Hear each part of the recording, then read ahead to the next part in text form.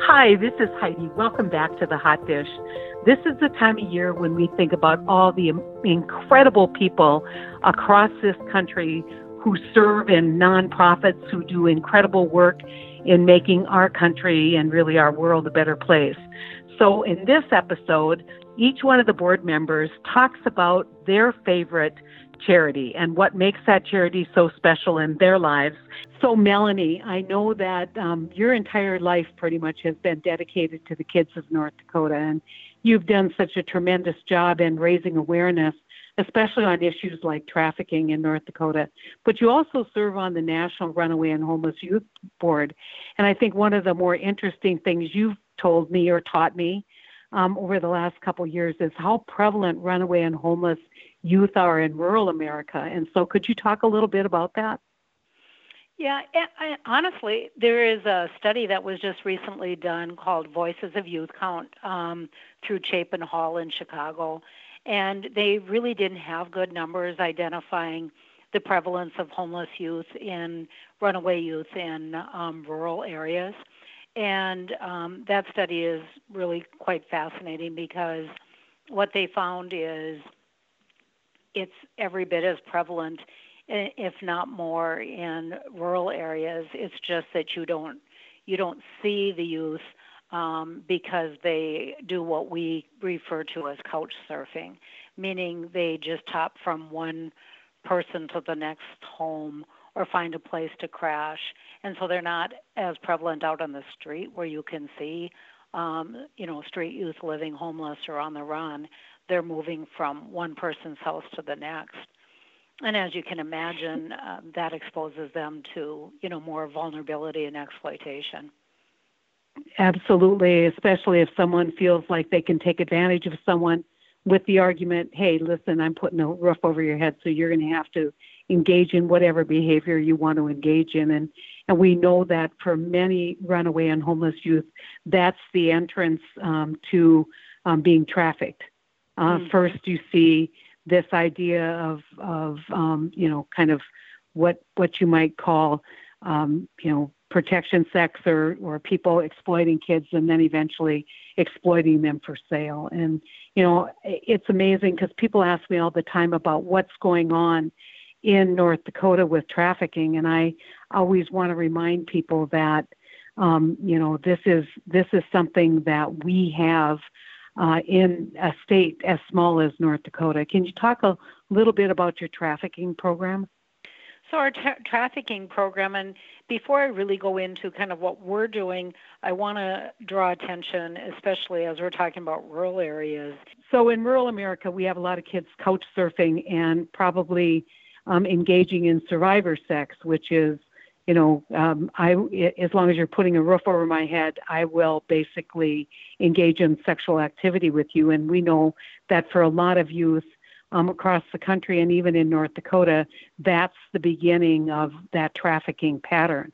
And you, over the last several years, have run the youth trafficking program. Can you talk a little bit about what you've seen in terms of transitions and what you've seen in terms of trends in trafficking in a small state like North Dakota?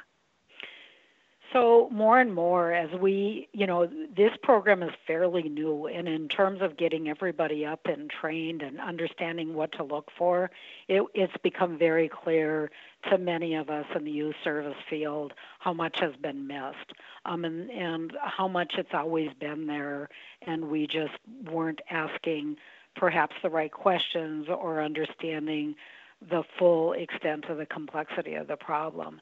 And what we are finding now is that as we're learning how to build relationships and engage youth in without judgment, just kind of talking about what it's taken them to survive or what it's taken them to be able to make it on the street, we are discovering much more that youth are being exploited and exchanging sex for a safe place to sleep for the night.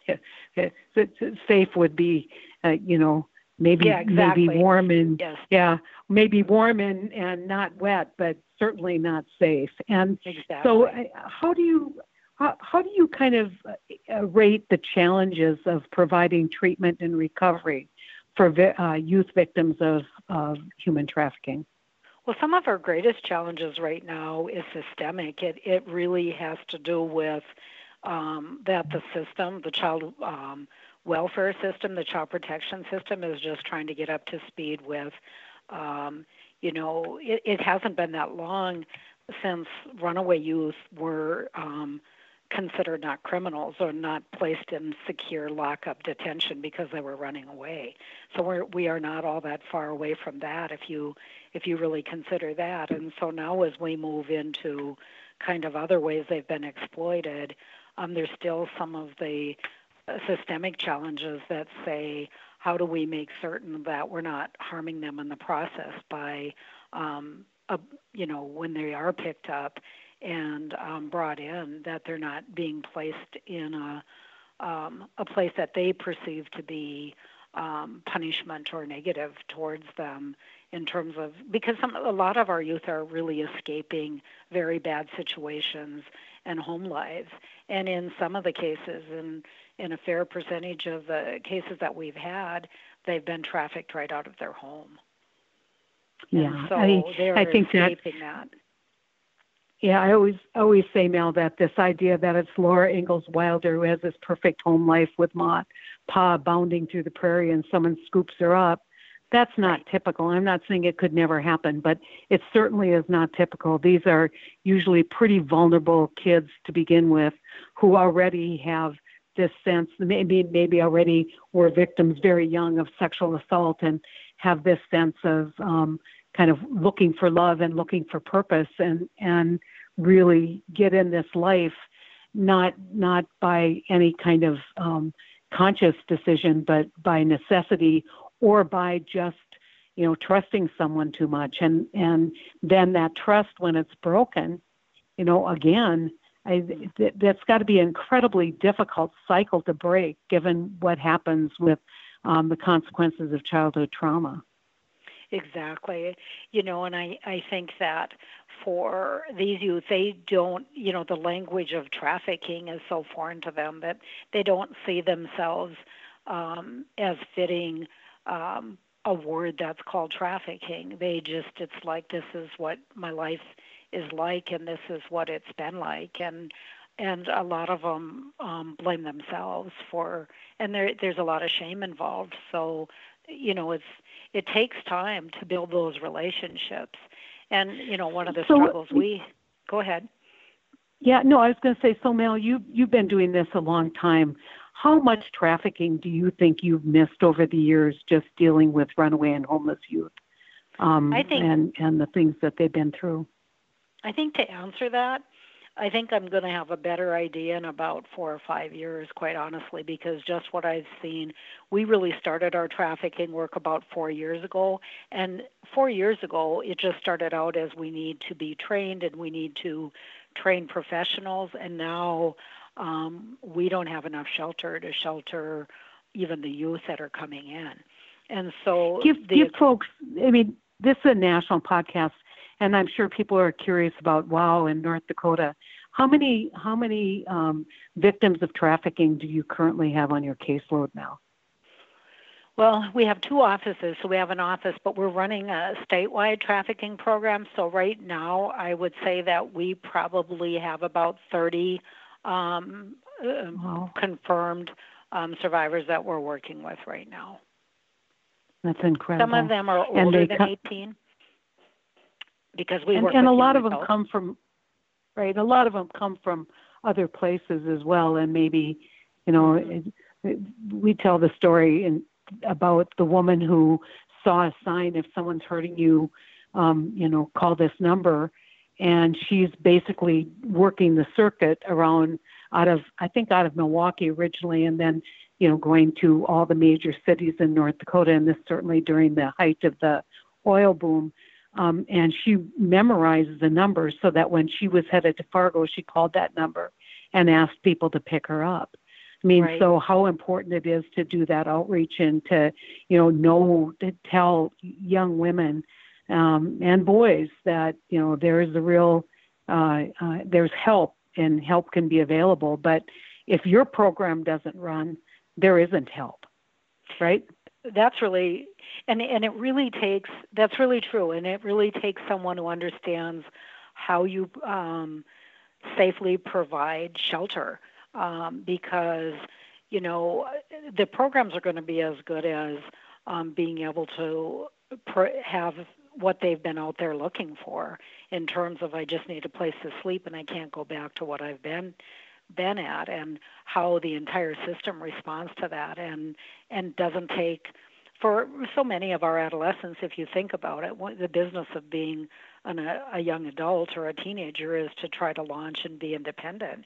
And then what happens is they see a system that, people will say is out there to help them, and it is, but they feel like, I won't have any freedom or any rights.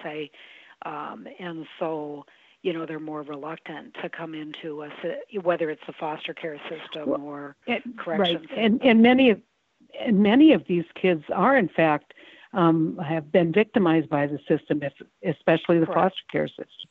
And so they aren't going to, if they think that working with you means that they're going to go back into foster care placement where that was not a positive experience in their life, they've got to always judge, what's the devil you know is better than the devil you don't know.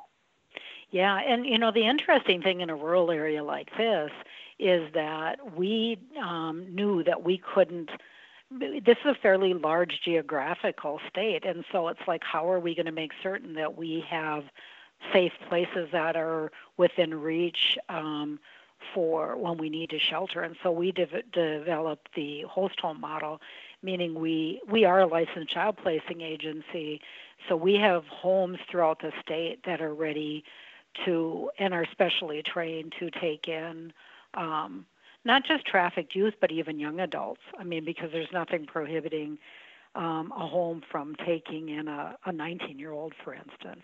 And surprisingly, we've had good success with that. The point that I wanted to make is, you get a fair amount of support from the state of North Dakota for your trafficking program.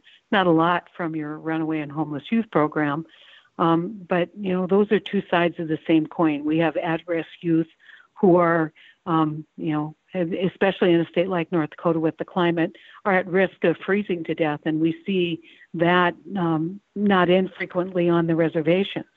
And so I think we all have to kind of think about how we need to get rid of our judgment and how we need to start thinking about how we love all of our kids. And the thing I love about your program is that it is a safe place without judgment where kids can, in fact, come, and I'm going to close with a story. I was just at a local restaurant having breakfast with my husband, and a young woman waited on me, and she said, "Your sister is the best. YouthWorks is the best. It saved my life."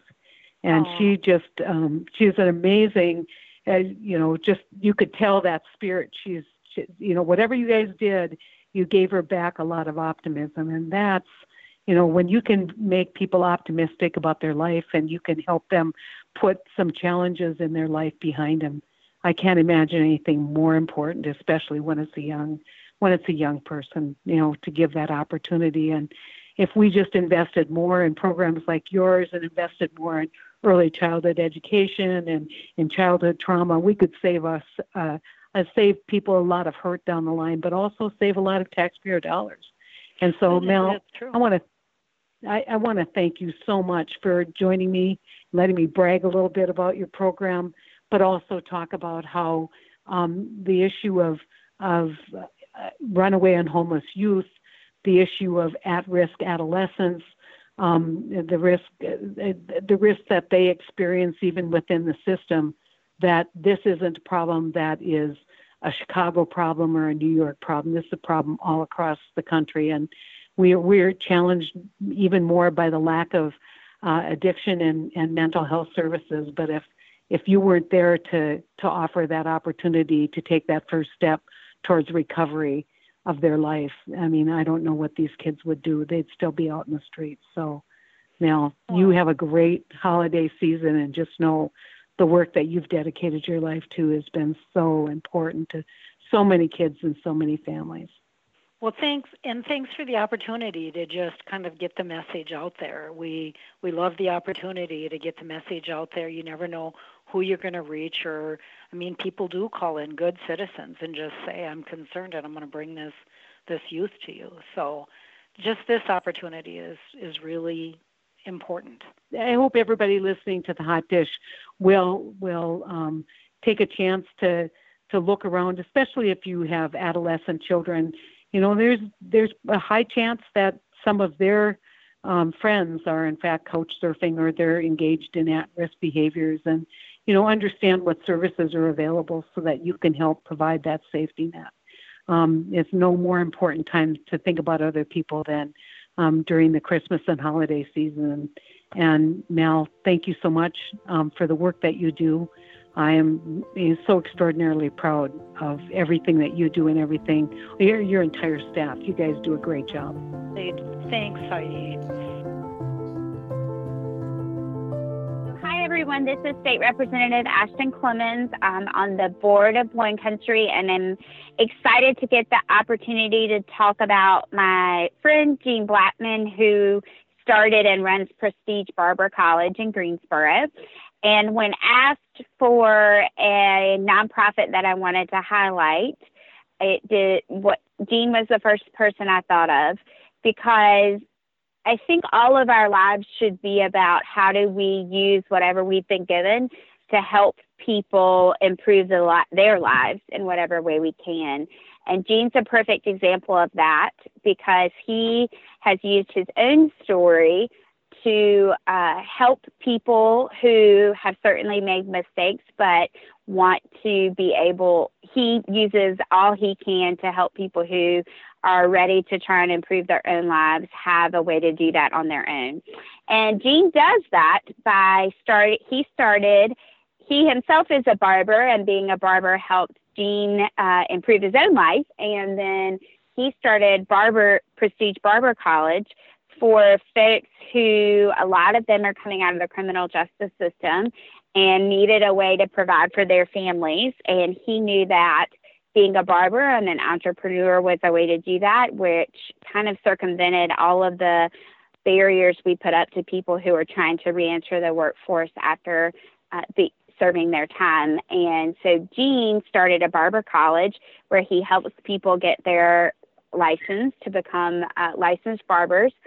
But more than that, he uses that barber college to improve our community in so many different ways. Jean works in our local schools as a role model to students. He works at the Interactive Resource Center, which is a day center for people experiencing homelessness, and he goes there and interacts with them. And early this session, I spent a Saturday morning in Jean's barber shop. From his barber chair and through his barber college, Jean builds relationships with people in the community who trust Jean when they may not trust anyone else.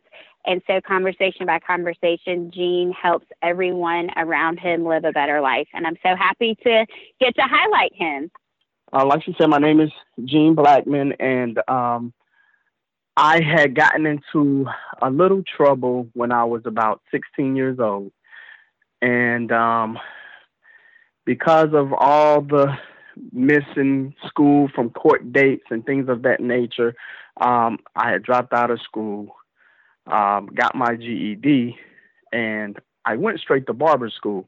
And one of the main reasons was because at 17, I was trying to apply for a job at various businesses, and no one would hire me because of that criminal background.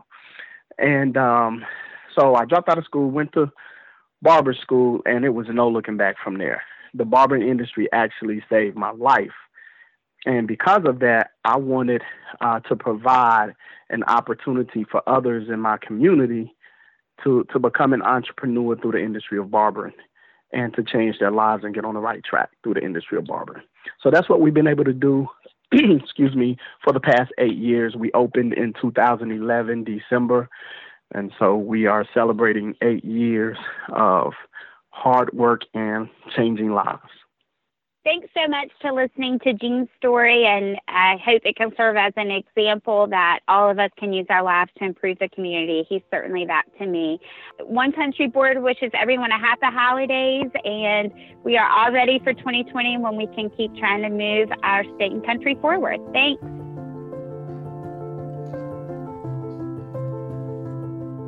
We have here with us Dick Fountain, board member for the Boys and Girls Club North Alabama, and an advocate in the community, someone that's been involved in the community for some time. And so, Dick, if you will just talk about the Boys and Girls Club and what you do as a board member and how impactful the Boys and Girls Club is in North Alabama. Okay, we've been, this organization's over 80 years old here in Huntsville and has expanded into Limestone, Jackson, and Morgan County, as well as being here in Madison County. And we serve about 1,200 kids a day on average, have an after-school program and summer program as well, focus on total youth development strategy for our members. And, Anthony's been just really supportive of the club and the kids, and he used the word advocate describing me. I mean, that's one of the key roles he plays, is being an advocate for and a role model advocate for our youth, and has been able to help us with some resource development, with some funding from the state through the education department, and in some other areas. But also we've been able to leverage off his support to gain some private resources here in the community as well. So the Boys and Girls Club for me is an easy choice, because I see the impact that the Boys and Girls Club is making on the community, especially those that are less fortunate, that are in low-income areas. It provides them with a safe haven, also gives them an opportunity to be able to dream bigger and be able to interact with other alums of the Boys and Girls Club, those that have gone through the program before and that are successful today. And so it gives them an opportunity to really dream big and really follow in the footsteps of those that have come before them. And listening to the testimonials of the individuals that have gone through the Boys and Girls Club, it kind of makes you stop and think, and am I doing enough? Because this organization has meant so much to the folks that have gone through the program, and they actually attribute their success from going through the Boys and Girls Club. And so for me, I see the work and the impact that they're having in this local community.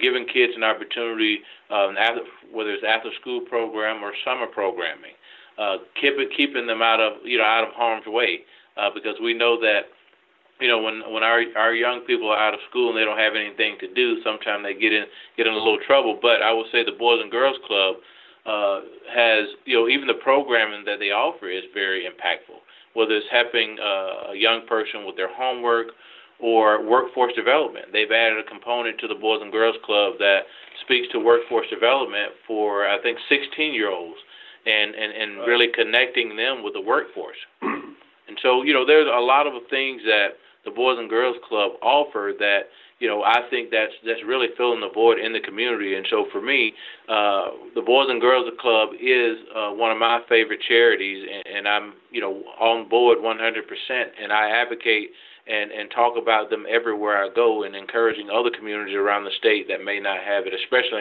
in our rural areas. Speaking to encouraging them to get a satellite campus of Boys and Girls Club, and that's something that we're working on in some other areas of the state, particularly in my hometown, which is very rural. And so, but thanks to folks like Dick, I've been able to connect with people throughout the state to continue to spread the good news of the Boys and Girls Club and its effectiveness. So it's hard to even describe the relationship that our staff members have with the kids, with the youth that come in the clubs. But I mean, they're just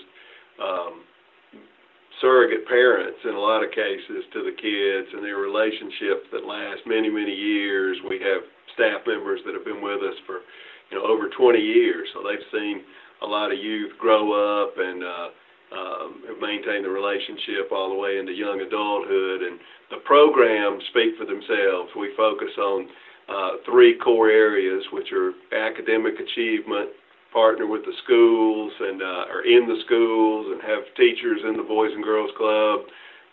We have a great relationship with the education community. Then we have character and leadership, which we have a great Youth of the Month, Youth of the Year program, work with the kids on speaking and etiquette and just all the things they need to be successful in life. And then we have the healthy lifestyles component where we feed, the kids get a meal when they get to the club in the afternoons. We focus on healthy snacks and nutrition, education about that, as well as fitness and, wellness type activities. So it's a very holistic youth development program that we run. But once again, the relationships that the kids develop with each other and with our staff members and volunteers and community support is just really a great program to help families, providing the after-school care and summer programs so the parents can work. And like Anthony said, we focus on inner city youth and areas of rural poverty that face all the challenges out there that go with that. But Boys and Girls Clubs, it's a great program for all children and youth to have the opportunity to participate in. Hello, everyone, and happy holidays. I'm J.D. Schulten, a candidate here in Iowa's 4th District, Congressional District, and a One Country member. And I'm here today with Angela. She's the Executive Director of the Voluntary Action Center and who runs the Meals on Wheels program. Angela, can you give us a brief background of your organization and the important work that you're doing here in Iowa? Sure. The Voluntary Action Center of the Iowa Great Lakes here in Northwest Iowa was created over 40 years ago to match volunteers with people in need throughout our area. Our main program, as you said, is providing Meals on Wheels to our homebound seniors. What we've found is that rural older adults living in the United States face unique and persistent challenges such as transportation, fragmented delivery and financing of care, and social isolation, which affect their ability to receive necessary supportive services and caregiving. Older adults in rural areas report higher rates of falls, obesity, smoking, and physical inactivity, while engaging in lower rates of preventative care like health screenings and flu vaccines. So Meals on Wheels provides not only a meal, but we provide a service that allows seniors to live independently in their own homes, making sure they don't feel isolated and terribly alone there. We provide the only contact that many of our recipients have with another person all day. These seniors are our neighbors, our former teachers, police officers, nurses, farmers, and store clerks. In my county in Iowa, our population of people over the age of 65 is 26%. Yep, 1 in 4 of the residents in my area is over the age of 65. So we serve about 6,500 meals each year to our homebound seniors. That's amazing. And one of the reasons I'm so fortunate that we connected. One of the reasons I'm particular interested in Meals on Wheels is because of my great-grandmother, and she was a recipient, and I just knew how much, especially when you mentioned that the contact, the food is one thing, but the personal contact is such a big deal to a lot of these rural older people, and it's near and dear to my heart. So I am so grateful for what you guys do and for folks like yourself, and I encourage everybody to get active somehow. And if you're interested in getting more active with Meals on Wheels, how would they go about doing that? Well, I'm always looking for ways to get the word out that we're having a very real issue getting new volunteers. Like our nation's population, our volunteers are aging as well, and our churches are stretched to the limit with charitable giving. So if you're listening and you do want to volunteer, I can be reached at 712-336-4646. 4444, or you can email me at VAC, that's VAC, lakes, @gmail.com, or our website is lakesvolunteers.org. Wonderful. And one of the things that I don't think gets talked enough about is its service, and that's one thing our campaign is trying to do, and not just.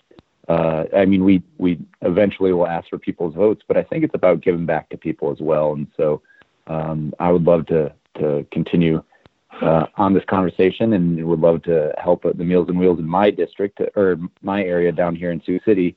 But I just want to say thank you again, Angela, for taking time to talk to us, and thank you for all the work that you're doing. Yeah. So with that, I just want to wish everybody a happy holidays.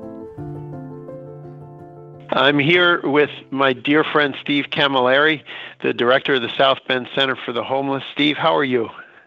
I'm doing well, Senator Donnelly, and everyone here at the center is doing well, and they send their best regards to you. Well, they are dear, dear friends of mine, and particularly today, I wanted to talk about the center's homeless center for our veterans, the Robert Miller Homeless Vet Center, and all the work you do for our veterans. Would you like to tell us a little bit about it? What exactly you do at the Homeless Vet Center for our veterans who have served our country so well? Absolutely, Senator, and I do want to start with thanking you, because you were there for us from the very beginning when we were trying to get the VA funding. You fought for us. You sent letters of support.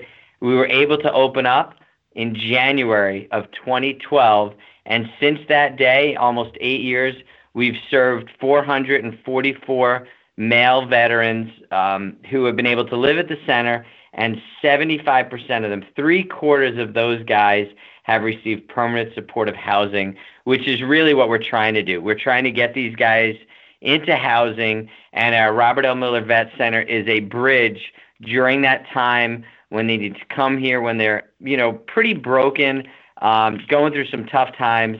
They need the support, they need the case management, they need the programming, they need all that the VA has to offer. And then we're able to get them back on their feet, and it's been just a great program. And again, thanks for being there since day one for us. Well, it's been such a privilege, and like you said, what this does is get our vets back on their feet. These are people who served our country, who put their lives on the line, and the folks you have there, they work every day to try to put things back in place for our vets, don't they? They sure do, and I know you and I both share the sentiment, as so many do, that no one should ever experience homelessness. It's just unjust, but particularly our veterans who've gone to battle, have fought for our freedoms.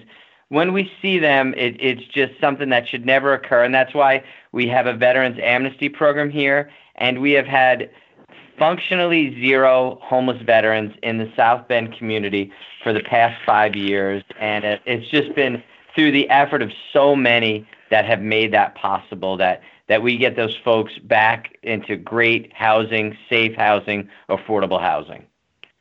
But that's a goal across the country, is to make it so that at nightfall, every veteran has a place to put their head down on a pillow, be safe, and know that there's a hot meal around the corner for them as well. And that's what you do, all of those things, and then also prepare them for life in the days ahead, don't you? Yeah, we're certainly doing. I think of one of our great programs called DRIVE, Developing Readiness in Veterans Experiences. It's a program for our veterans. We're proud to be supported by Brady Quinn, who went to school at Notre Dame. He has his Third and Goal Foundation. So folks like Brady, members of the community who do programs like Bears in the Air, Get Wet for a Vet, all of these great programs to support our veterans so they don't ever have to spend a night out on the street. And we have our great Miller's Vets Color Guard, as you know, which gets our vets really feeling proud to be at services in the community, whether it's parades, funerals, starting of sporting events, to present those colors, dress in their uniform, and they're so proud to do it. And we're thrilled that that's been in its 8th year as well. Well, we want to give a shout out to Robert Miller, a legendary veteran, a legendary member of our community who in many ways through sheer will was able to get all of this done. He sure was. He's a World War II hero. And as you know, Joe, he would have been 99 years old on December 5th, but for his passing this May. And we're so grateful. We're so grateful to Robert L. Miller and to his family and to you and your family, Joe, for all the support. Well, thanks. And we both know that Robert Miller would be inspecting the color guards' uniforms to make sure everything was correct before they headed out the door. Thank you so much, Steve. Every day you make people's lives better, and we want to wish you and your family a Merry Christmas and a wonderful holiday. And thank you for doing God's work for our veterans and for our community. Thank you. Thanks for the support. Merry Christmas to you, and Merry Christmas to all of our veterans.